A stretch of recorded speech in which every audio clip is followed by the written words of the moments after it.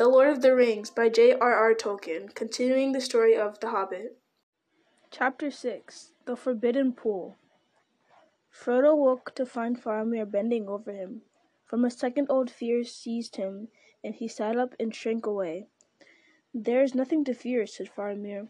"Is it morning already?" said Frodo, yawning. "Not yet, but night is drawing to an end, and the full moon is setting. Will you come and see it? Also, there is a matter on which I desire your counsel. I am sorry to rouse you from your sleep, but will you come?" "I will," said Frodo, rising and shivering a little as he left the warm blanket and pelts. It seemed cold in the fireless cave. The noise of the water was loud in the stillness. He put on his cloak and followed Faramir. Sam, waking suddenly by some instinct of watchfulness, saw first his master's empty bed and leapt to his feet. Then he saw two dark figures, Frodo and a man, framed against the archway, which was now filled with a pale white light.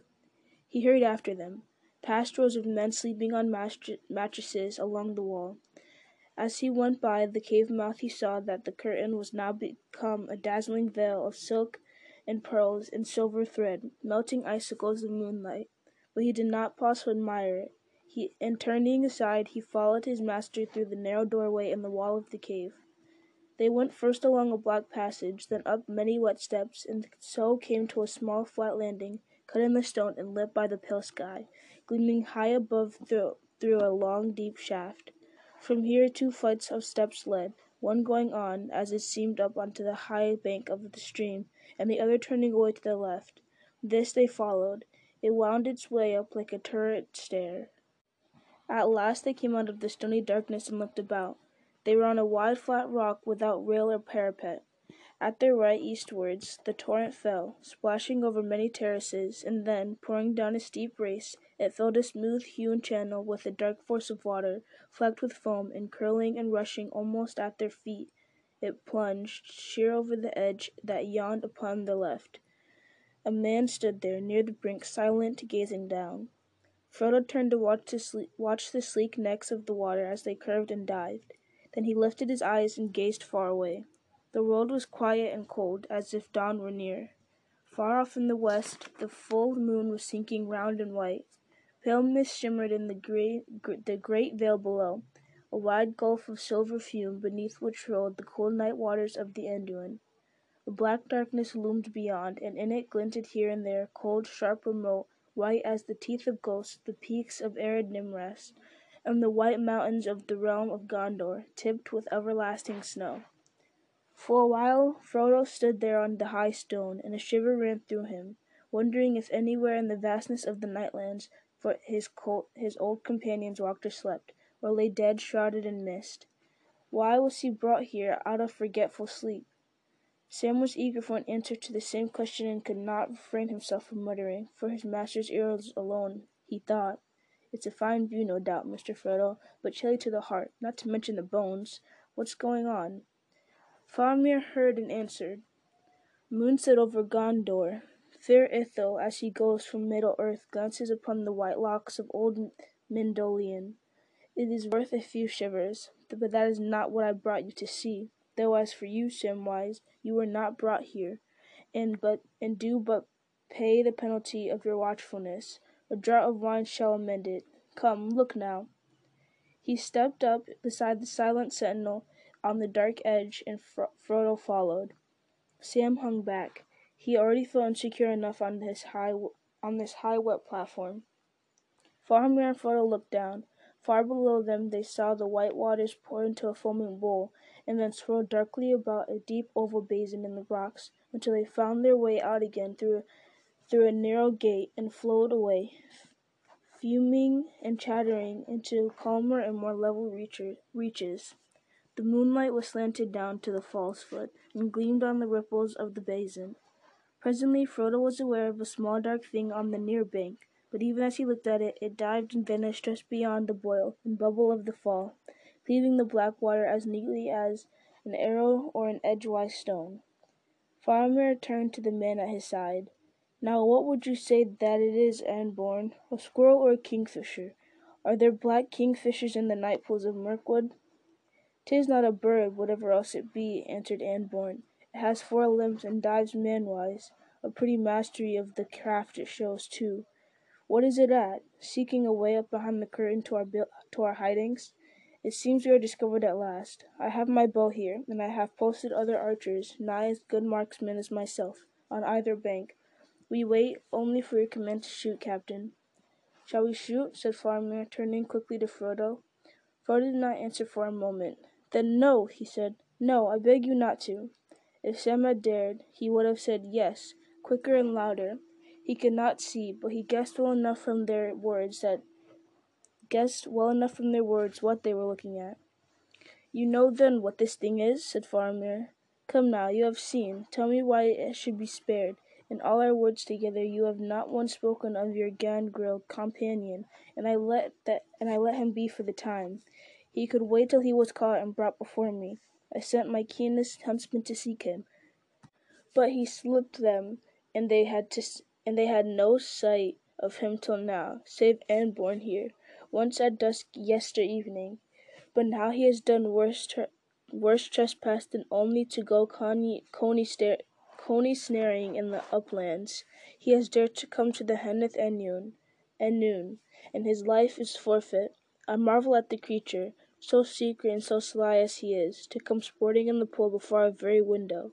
Does he think that men sleep without watch all night? Why does he so? There are two answers, I think, said Frodo. For one thing, he knows little of men, and sly though he is, your refuge is so hidden that perhaps he does not know that men are concealed here. For another, I think he is allured here by a mastering desire, stronger than his caution. He is lured here, you say, said Faramir in a low voice. Does he then know of your burden? Indeed, yes. He bore it himself for many years. He bore it, said Faramir, breathing sharply in his wonder. This matter wins itself ever in new riddles. Then he is pursuing it. Maybe, it is precious to him, but I did not speak of that. What then does the creature seek? Fish, said Frodo. Look. They peered down a dark pool. A little black head appeared at the far end of the basin, just out of the deep shadow of the rocks. There was a brief silver glint, and a swirl of tiny ripples. It swam to the side, and then, with marvelous agility, a frog-like figure climbed out of the water and up the bank. At once it sat down and began to gnaw at the small silver thing that glittered as it turned. The last rays of the moon were now falling behind the stony wall at the pool's end. Faramir laughed softly. Fish, he said. It is a less perilous hunger, or maybe not. Fish from the pool of Henneth Annwn may cost him all he has to give. Now I have him at the arrow point, said Anborn. Shall I not shoot, Captain? For coming unbidden to this place, death is our law. Wait, Anborn, said Faramir. This is a harder matter than it seems. What have you say now, Frodo? Why should we spare it? The creature is wretched and hungry, said Frodo, and unaware of his danger. And Gandalf, your Mithrandir, he would have bidden you not to slay him for that reason, and for others. He forbade the elves to do so. I do not know clearly why, and of what I guess I cannot speak openly out here, but this creature is in some way bound up with my errand. Until you found us and took us, he was my guide. Your guide, said Faramir. The matter becomes even stranger. I would do much for you, Frodo, but this I cannot grant. To let this sly wanderer go free at his own will from here, to join you later if it please him, or to be caught by orcs and tell all he knows under threat of pain. He must be slain or taken. Slain, if he not be taken very swiftly. But how can the slippery thing of many guises be caught, save by a feathered shaft? Let me go down quietly to him, said Frodo. You may keep your bows bent, and shoot me at least if I fail. I shall not run away. Go then, and be swift, said Faramir. If he comes off alive, he should go be your faithful servant for the rest of his unhappy days. Lead Frodo down the bank, Anborn, and go softly. The thing has nose and ears. Give me your bow. Anborn grunted and led the way down the winding stair to the landing, and then up the other stair, until at last they came to a narrow opening shrouded with thick bushes. Passing silently through, Frodo found himself on the top of the southern bank above the pool. It was now dark, and the falls were pale and grey, reflecting only the lingering moonlight of the western sky. He could not see Gollum. He went forward a short way, and Anborn came softly behind him. "Go on," he breathed in Frodo's ear. "Have a care to your right. If you fall in the pool, then no one but your fishing friend can help you. And forget not that there are bowmen near at hand, though you may not see them." Frodo crept forward, using his hands Gollum-like to feel his way and to steady himself. The rocks were for the most part flat and smooth, but slippery. He halted, listening. At first he could hear no sound but the unnecessary rushing of the fall behind him. Then presently he heard, not far ahead, a hissing murmur. "Fists, nice fists. White face has vanished, my precious at last, yes. Now we can eat fish in peace. No, not in peace, precious, for precious is lost, yes, lost. Dirty hobbits, nasty hobbits, gone and left us, Gollum. And precious is gone. Only poor Smeagol all alone. No precious. Nasty men, they'll take it. Steal my precious.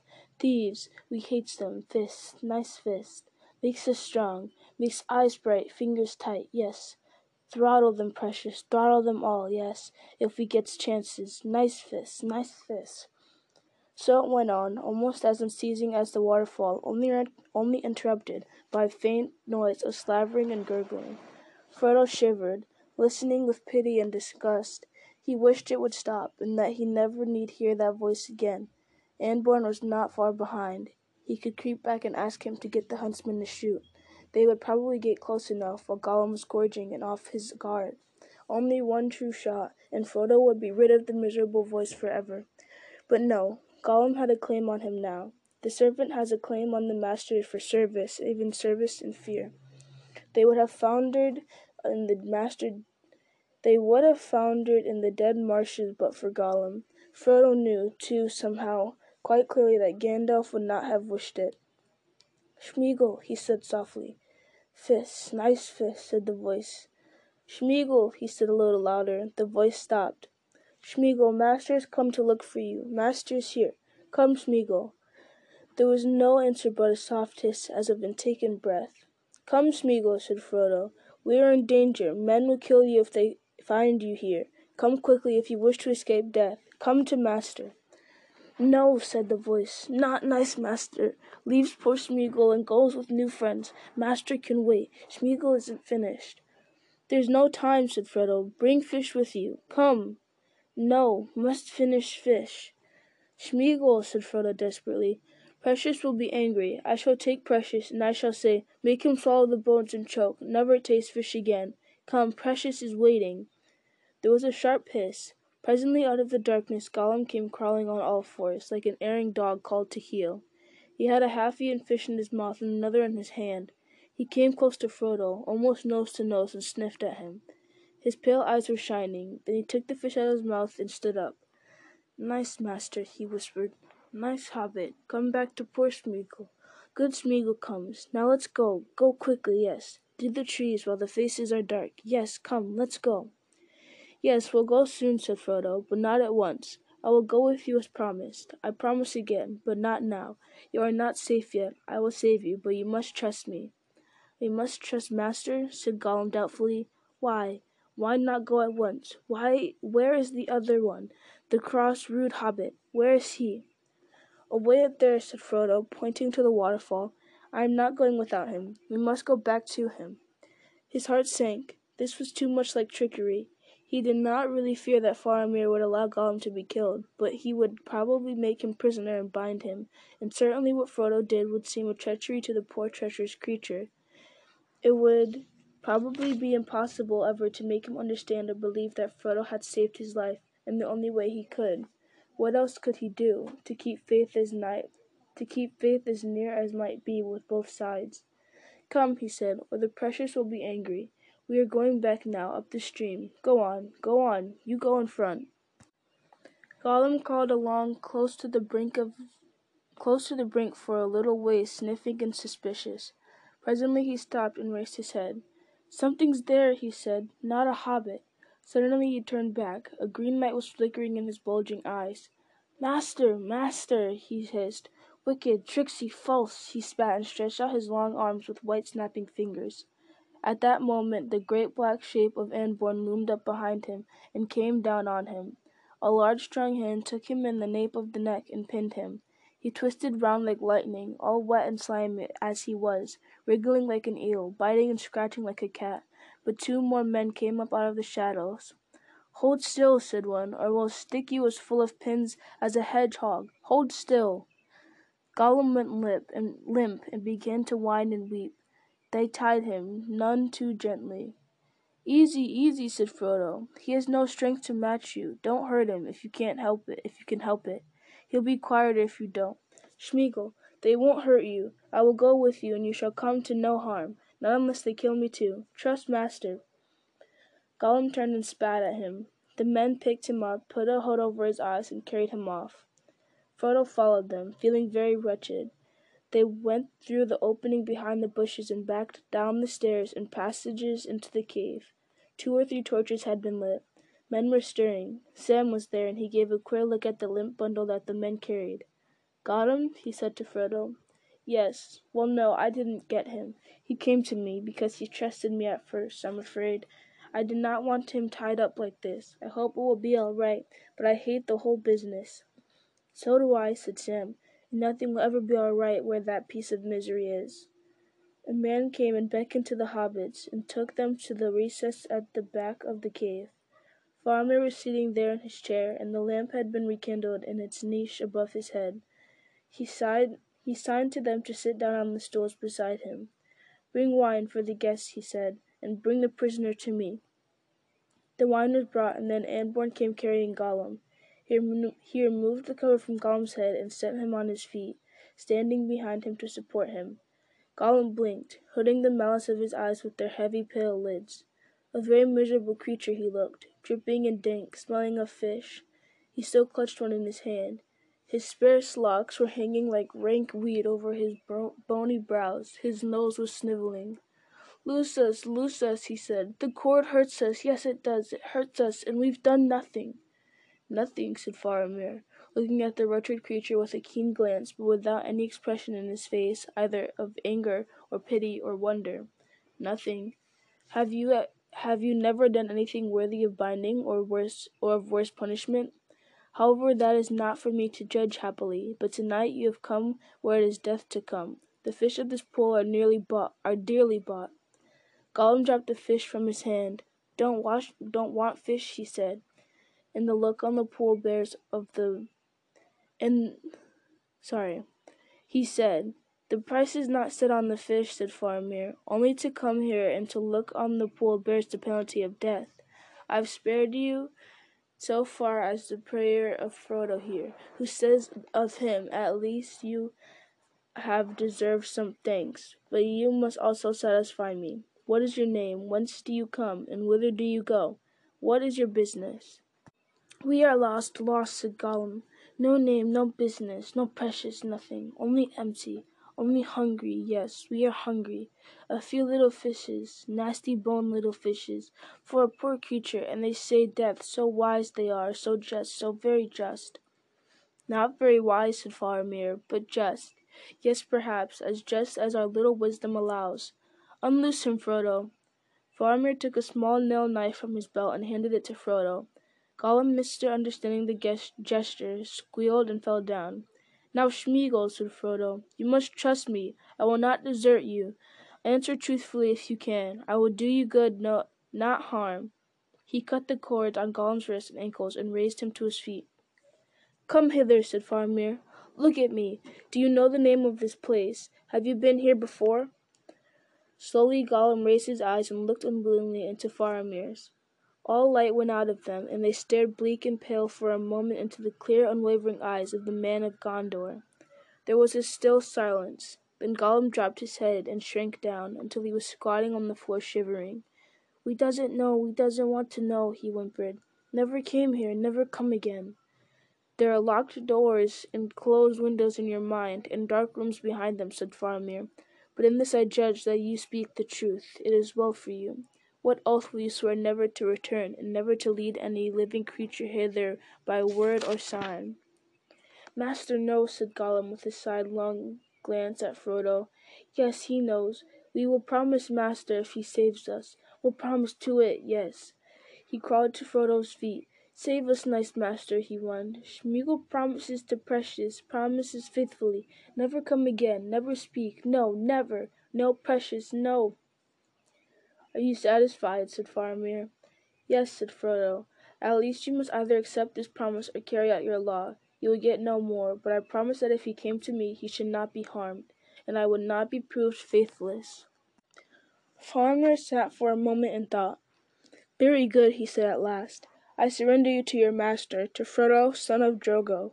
Let him declare what he will do with you. But Lord Faramir, said Frodo, bowing, you have not declared your will concerning the said Frodo, and until that is made known, he cannot shape his plans for himself or his companions. Your judgment was postponed until the morning, but that is now at hand. Then I will declare my doom, said Faramir. As for you, Frodo, in so far as lies in me under higher authority, I declare you free in the realm of Gondor to the furthest of its ancient bounds, save only that neither you nor any that go with you have leave to come to this place unbidden. This doom shall stand for a year and a day, and then cease, unless you shall before that term come to Minas Tirith and present yourself to the Lord and Steward of the city. Then I will entreat him to confirm what I have done and to make it lifelong. In the meantime, whomsoever you take under your protection shall be under my protection under the shield of Gondor. Are you answered? Frodo bowed low. I am answered, he said, and I place myself at your service, if that is of any worth to one so high and honorable. It is of great worth, said Faramir. And now, do you take this creature, this Smeagol, under your protection? I do take Smeagol under my protection, said Frodo. Sam sighed audibly, and not at the courtesies of which, as any hobbit would, he thoroughly approved. Indeed, in the Shire such a master would have required a great many more words and bows. Then I say to you, said Faramir, turning to Gollum, you are under doom of death, but while you walk with Frodo you are safe for our part. Yet if ever you be found by any man of Gondor stray without him, the doom shall fall, and may death find you swiftly, within Gondor or without, if you do not well serve him. Now answer me, whither would you go? You were his guide, he says. Whither were you leading him? Gollum made no reply. This I will not have secret, said Faramir. Answer me, or I will reverse my judgment. Still Gollum did not answer. I will answer for him, said Frodo. He brought me to the Black Gate as I asked, but it was impassable.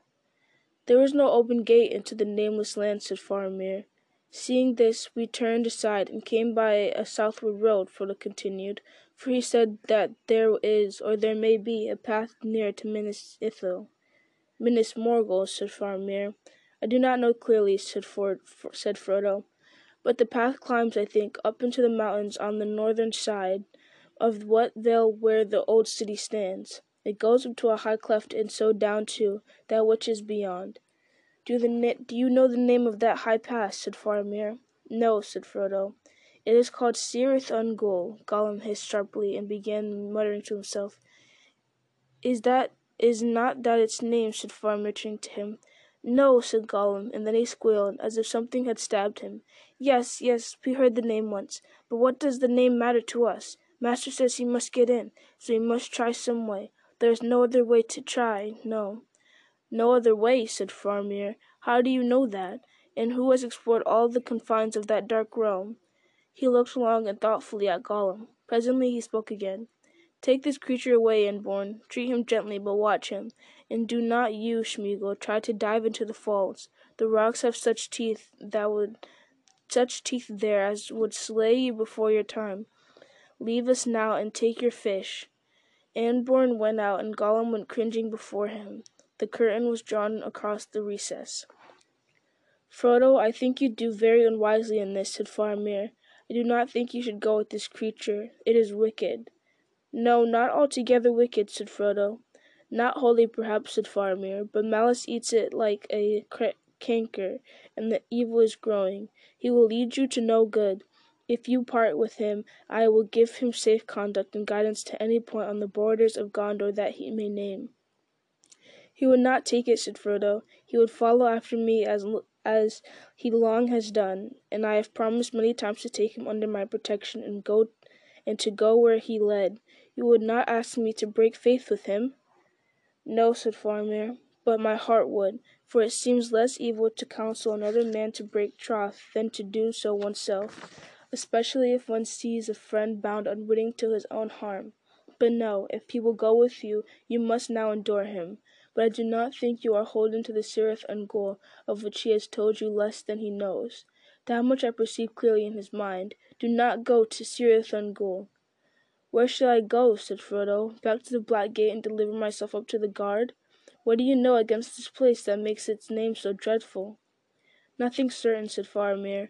We of Gondor do not ever pass east of the road in these days, and none of us younger men has ever done so, nor has any of us set foot upon the mountains of Shadow. Of them we know only report and the rumor of bygone days, but there is some dark terror that dwells in the passes above Minas Morgul.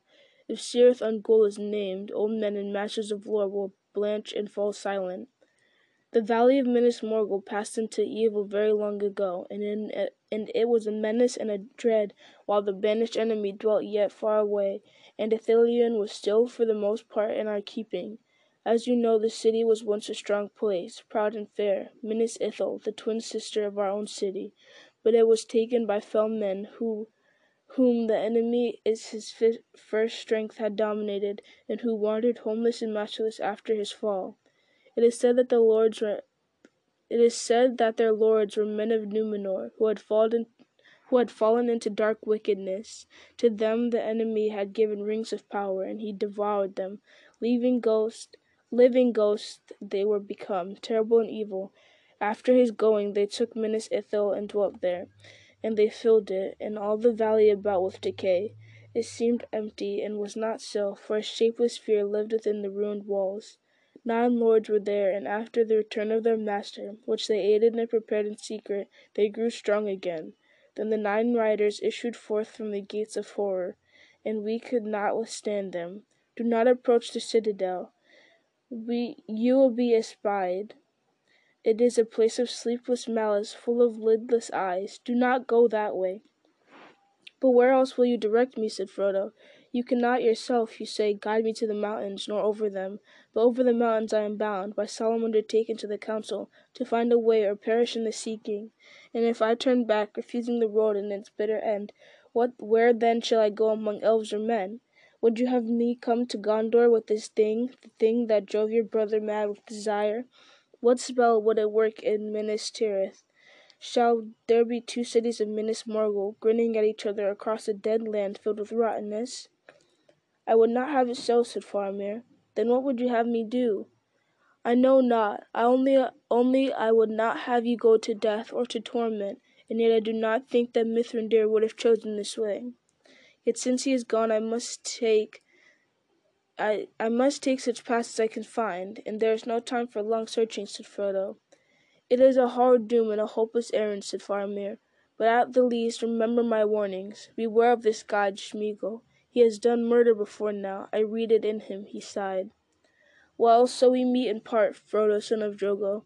You have no need of soft words. I do not hope to see you again on any other day under this sun, but you shall go now with my blessing upon you and upon all your people. Rest a little while food is prepared for you. I would gladly learn how this creeping Smeagol became possessed of the thing of which we speak, and how he lost it, but I will not trouble you now. If ever beyond hope you return to the lands of the living, and we recall our tales, sitting by a wall in the sun, laughing at old grief, you shall tell me then. Until that time, or some other time beyond the vision of the seeing stones of Numenor, farewell. He rose and bowed low to Frodo, and drawing the curtain passed out into the cave.